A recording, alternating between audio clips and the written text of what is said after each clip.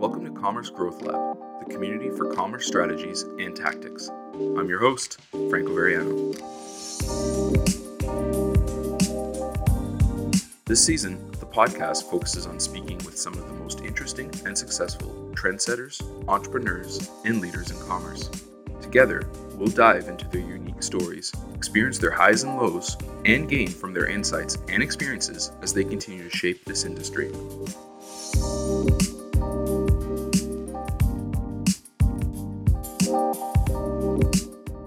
I really think content is something that the new entrepreneurs can do a better job at because it's not about selling, it's also about storytelling. And I think that's a factor that is missing on a lot of potentially good e-commerce websites today.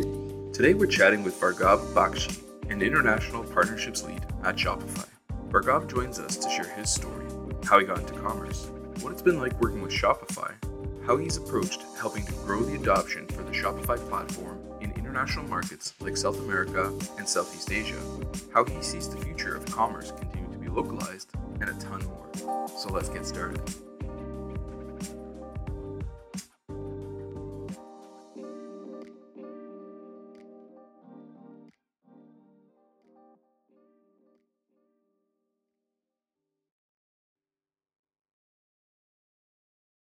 Hey Bhargav, thanks so much for being on the show today. Thank you so much for inviting me. It's great to be here. Absolutely. Super excited to have you on the show to get to learn more about you and your story and what you're up to today. But before we dive into all that, can you tell us a little bit more about yourself? Where are you from and what did you study? So I'm from India. I am a computer engineer, studied in the University of Pune here in India. It's called the Oxford of the East. But yeah, did my school in a city called Hyderabad. I belong to a city called Calcutta. I've stayed in cities like Bombay, Delhi, Bangalore, Chennai. So I've kind of been all over India, and because my father had a transferable job, so I used to move cities every couple of years. So that's how I grew up. Studying in different schools in different cities, mixing with various kinds of people. And yeah, then I went on to do my computer engineering, and then started working. Yeah. That's really cool. And so, what took you from computer engineering towards business and e commerce specifically? That's a great question. So, when I was doing my computer engineering, I got a job in my campus interviews in this company called KPIT Cummins. It's a listed company in India. So, and my job was to basically, do the programming job for some of their new electronics products. But that somehow didn't interest me. I was always more inclined towards working in the internet sector. I remember my third year project during my engineering was about the Google architecture, and that fascinated me every time I used to read about it. And I think that was one of the key foundations of getting hooked to the internet industry, about learning about web crawling and page ranks and all that. Then, as I started coming to the end of my engineering, I kind of decided that I may not really be joining a programming job, the one that I just got in my campus interviews. And I thought that I should rather look out for better companies and better internet products to work for. And that's how I joined Google after my engineering, actually. Wow, that's really, really cool. And so, can you talk to us about like the early stage of your career, joining Google, and maybe some of the first few roles you had after that, just in terms of how it shaped your professional experience and maybe outlook? Google was amazing. I mean, that's like a dream job for not only me, but many friends of mine, many batchmates. Everybody wanted to get into Google, right? So cracking that job was a big deal for me. I didn't really expect that it'll actually work out. So I think Google taught me a lot about process and product both. I think the company has a great culture, and also it kind of respects employees and acknowledges what the employees good at and what they want to do. And even the managers at Google have were always very motivating. And I was lucky to get a break early into training. So after finishing my engineering, I joined Google, became a product trainer there in like 4 or 5 months of joining. And post that, I became the team lead of training. Then I went on to manage the team there at Google for training a couple of user generated content products, UGC products for Google. So I was in the Hyderabad office in India for some time. Then I was at the Seattle and Kirkland office in US for some time, and I was helping Google launch some of its product in the US, and training the ops team and all of that. So that's how Google happened, and I worked there for a little more than 2 years. Google was, how do I say this? Google pampers employees, and I kind of wanted to have a more challenging role. I think I always had a knack of thriving in chaos. So I wanted to join a startup. So I left, the safe and cozy environment of the Google offices, and I joined a very small startup which was into e-commerce. So that was my first step into online retail. Really cool and exciting. I completely understand, the desire to throw yourself into a smaller startup and just have a chance to make a real impact, right away. It's really that sink or swim, I guess, kind of mentality at that point. Absolutely. I mean, like exactly what you said, right? It's about making an impact because, say, at Shopify today, when I every day, at the end of the day, I actually sit and think the kind of impact that my job has to entrepreneurs all over the world. So it's impact that I see every day. Like people who I speak to, let's say 6 months, 1 year before today are entrepreneurs that are doing well. Some of them don't do well, but then again, the fact that I'm working so closely with so many businesses being at the center of the ecosystem, it's very thrilling, honestly. Yeah, absolutely. And that makes a great transition. So today you are an international partnerships lead at Shopify. So can you start off by, I guess, telling us a little bit more, if we fast forward through your story, how you created the opportunity to join the team at Shopify? That's a very relevant question because it's Shopify, because other companies have a structure in terms of interviews, process. But Shopify earlier back in the day had a very scrappy, startup-y way of hiring people. So we are known for having really good talent at Shopify. So I used to follow Harley Finkelstein. He had a page on his website that said that I'm not going to tell you the process of how to work with me at Shopify. You have to hustle your way through. And I really like that they didn't ask for like a cover letter or resume that generally most companies ask for. And I was just asked to hustle into the role. So I used to work for a partner of Shopify in Singapore called Singtel. So that's how basically they came to know about me. And then I reached out to them saying that, I really want to work directly with Shopify. Shopify was like a product that I always dreamt of working for. I mean, it was the exact kind of thing that I was looking for in my career because I wanted to work closely with entrepreneurs, see business very closely, measure impact that I'm doing. And yet, I wanted to be very attached to the internet and see how it can change the way people live their lives. So I think Shopify fit, those Venn diagrams where you've got 5 or 6 circles and you've Yeah, got that center spot. So Shopify to me was that center spot. that's really cool. And so today, like, what is your role involved? What does an international partnerships lead do, I guess, on a day-to-day basis? An international partnerships lead at Shopify today takes care of a couple kinds of partners. I think the first and the big backbone of our partnerships ecosystem are value added partners who provide services like website development, web design, digital marketing, API development, front end developers, freelancers who are into SEO, digital marketing, social media, agencies that are even into accounting. So there's a whole lot of service that a merchant needs when they're selling on Shopify. So all of these e-commerce services, constitute our services partners. So that's a large part of our business acquisition as well, because these freelancers and agencies, they work closely with merchants and suggest Shopify as a platform to get onto. And we also have phenomenal relationships with partners across the world. And I know companies, freelancers and agencies which just work on Shopify, like 100% focus on Shopify, because they're reaping great benefits from the platform. So a typical day for me honestly looks, I'll actually not answer it as a day, rather as a week. So I work in different time zones. I take care of EMEA, APAC, LATAM. And because these are very different time zones, I kind of have to stretch across the day. But I think one of the first things is to make sure that over the week, I know what's the coverage that I want to achieve by the end of the week. So countries that are showing potential, regions where we are seeing interesting things, let's say like cross-border trade or cash on delivery or huge fraud orders and things like that. So I kind of keep myself posted with all the e-commerce happenings across the world. Looking at data on Mondays and trying to understand what we are doing well and what we are not doing that well is something that I start my week with. I generally also get a lot of emails, so I try and finish my inbox every day before I go home. I also always keep checking, who are the top partners that are contributing. I spend a lot of time talking to my team, which is scattered across the world. And yeah, I think one of the days in the week, I generally avoid communication and rather focus on things like documentation and research,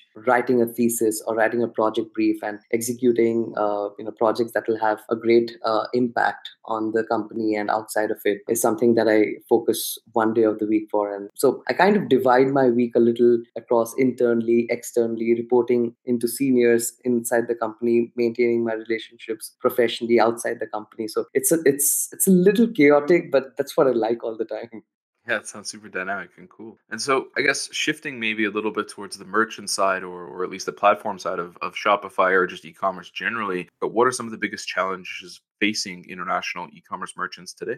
If I answer it from a Shopify angle, we need to localize our product as we go, into internationalization, and that's something that me and my team work on. So merchants need local payment gateways, local shipping providers, these local agencies that I was speaking about. So a part of my job is to also have all these local good products, be it a point of sale or be it a shipping solution or a payment gateway, or even channels like maybe Amazon or eBay or Lazada, maybe in Singapore. So integrating with various channels, because we are focusing on how merchants can get started on the platform and then be successful on the platform by each milestone of probably getting their first 10 orders or first 100 or first 1,000 orders matters a lot to us. So I think one of the things that we want to start with is kind of having a more local experience given to our merchants. As a philosophy, Shopify looks at this business with the merchant at the center. So every initiative that we take, be it Shopify shipping or be it various other products like Shopify payments that we launch or the Shopify POS. So everything is pretty much centered towards the merchant. So we want to do what that actually helps merchants. Sometimes even includes giving small loans, which Shopify Capital does. So keeping the merchant at the center of everything, making sure that the product is localized and there's a high product market fit, and then enabling the merchant to actually get started and then make money in their businesses is how I look at this. Really cool. And so, in terms of helping those local merchants on board and become more successful on Shopify specifically, are there any really effective channels or tactics to help new merchants or existing merchants just embrace the e-commerce and Shopify aspect? Are there any specific things you guys are doing in some of those local markets to help them kind of embrace and see the potential of e-commerce? That's a great question. Yes, we are, because we want to see new entrepreneurs succeed. I think the aspirational side of entrepreneurship across the globe has grown phenomenally, and we want to kind of empower every entrepreneur who thinks that they can run a business from their home or from their garage or from the trunk of their car or even from their brick and mortar store or from their website. So I think it's all possible now with internet bringing in disruption and making sure that the product that is actually produced by somebody reaches in the most easiest and efficient way to the person who's buying it.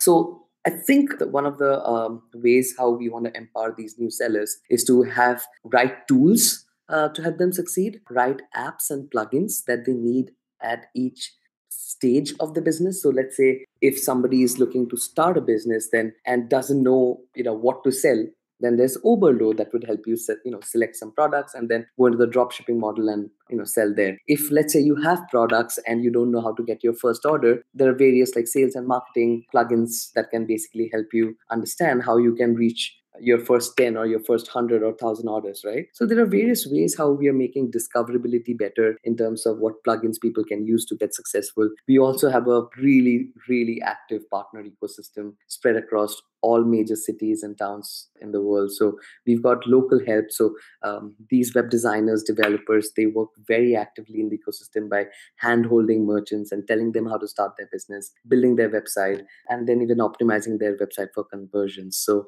I think this ecosystem of Shopify plays a great role in the internationalization of Shopify as we try and understand and get deeper into the problems, because commerce is very local, right? It's going to be different in Canada, it's different in Singapore, it's different in India, it's different in Japan. So it's different, as we move across countries and continents. So I think understanding the merchant, their needs, and then building for it is our long term vision as we grow internationally.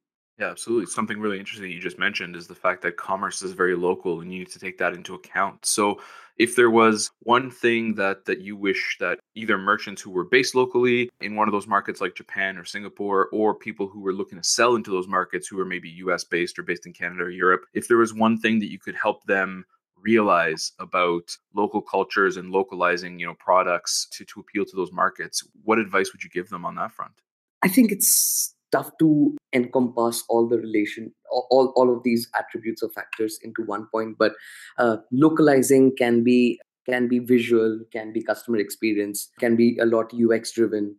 Tangible things like languages. Having a local language when somebody comes onto the website, or having a local currency one while the buyer is trying to check out, are very simple things to get started with. But understanding, how the buyer perceives a certain design or a website, and going deep into understanding what is the kind of UX that will actually work in a given country are like foundation stones before you actually go and accelerate and try and, put in your marketing dollars, and you try and, get as many customers to join you. So I think that comes after you've kind of understood the problem better, and then you're starting to work towards that problem, solve that problem through, having a great ecosystem. But yeah, it's a step by step process, because yes, like I said, commerce is very local from country to country, and there's not really one thing. But yeah, languages, currencies, understanding your customer and what they want to see, understanding what kind of experience they are looking for in the country, connecting at a mind share level than like, like a ad and retargeting level is super important as, any business grows in a country. Yeah, absolutely. So many little details to get right, and it's a challenge, and I mean, building a business is exciting, and that's part of the challenge, right? Absolutely. Yeah. So I guess giving your unique experience and insight into e-commerce from, your experience with Singtel and being able to work with Shopify and working across different time zones with different teams who are helping grow commerce across the globe, what would be some of your insight for brand new e-commerce entrepreneurs who are just starting off, whether they're drop shipping a product or trying to build their own brand? What should they focus on in their local markets first? I think I'm a big believer in content strategy. I like good content. I like seeing good content, reading good content, watching good videos, listening to good podcasts. And I really think content is something that the new entrepreneurs can do a better job at, because it's not about selling, it's also about storytelling. And I think that's a factor that is missing on a lot of potentially good e-commerce websites today. So a lot of startups, shut down after a year, 2 years, because either they reach stagnancy, or either, they saw an initial spike and then they couldn't live up to it, and, their business crashed eventually. Let's be honest, there's a big chance of merchants who start businesses to not succeed. But if every merchant looks at it in a very scientific way, this is science of how do you basically relate to your customers, how do you actually target your customers, how do you build a business. It's not a question of luck, but rather, it's a very well defined methodology, I think, that will work for new entrepreneurs. So content is one of the biggest things that I would suggest every entrepreneur to work on. At the end of the day, when I walk into a showroom, I've got a salesperson who tells me a story about the product that I like. I would expect the same when I'm buying online. Yeah, absolutely. And so, on the topic of content, are there any resources, either books, videos, blog posts, podcasts, anything that you keep coming back to and would recommend to merchants? I think I really like the Shopify blog.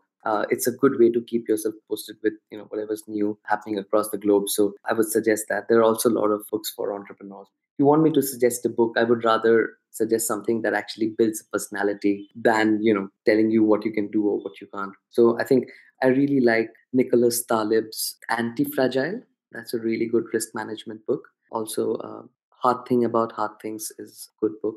So yeah, I think these two books would be something that would build your personality and help you take risks, because that's an entrepreneur, has to be really strong, and especially mind strong when it comes to taking risks. So I think these books kind of really help you build that character that allows you to perform and excel every day in your job and in your business. Awesome. Those are really cool resources. So, I'll make sure we link to that so other folks listening can check them out. So, I know we had a pretty quick conversation and covered a ton of different things, but do you have any final thoughts or words of advice to leave us with? If you are a merchant and looking to start a business, then one, do research. Two, think about it. Three, think a little more about it. Think of every problem that you might come across, and then think a little more on what you can do to solve those problems before you actually dive into the sea. Also, be very methodological, very meticulous in your process, and try and make sure that you always have a proof of concept before you go on to like burn out your credit card or your assets just because you're passionate about the business that you're starting. So have a scientific approach to any business that you start, and yeah, try and understand your customer a little better, optimize your website, try and look at your business in a more holistic fashion. It's not always just online, it's online, offline, and the big social media that is out there. So try and have conversations with your customers. Be an entrepreneur who's not scared to kind of roll up their sleeves and actually get their hands dirty with things. So that's something that would be super important as you start a business. So the first 1 or 2 years is about shipping fast, breaking things, learning, and shipping better things. Improvisation is super important, but also a cautious methodology with every investment and every strategic decision is going to be key in your success. That's what would set you apart from all your competition as well. Absolutely well said. There's tons of advice in there.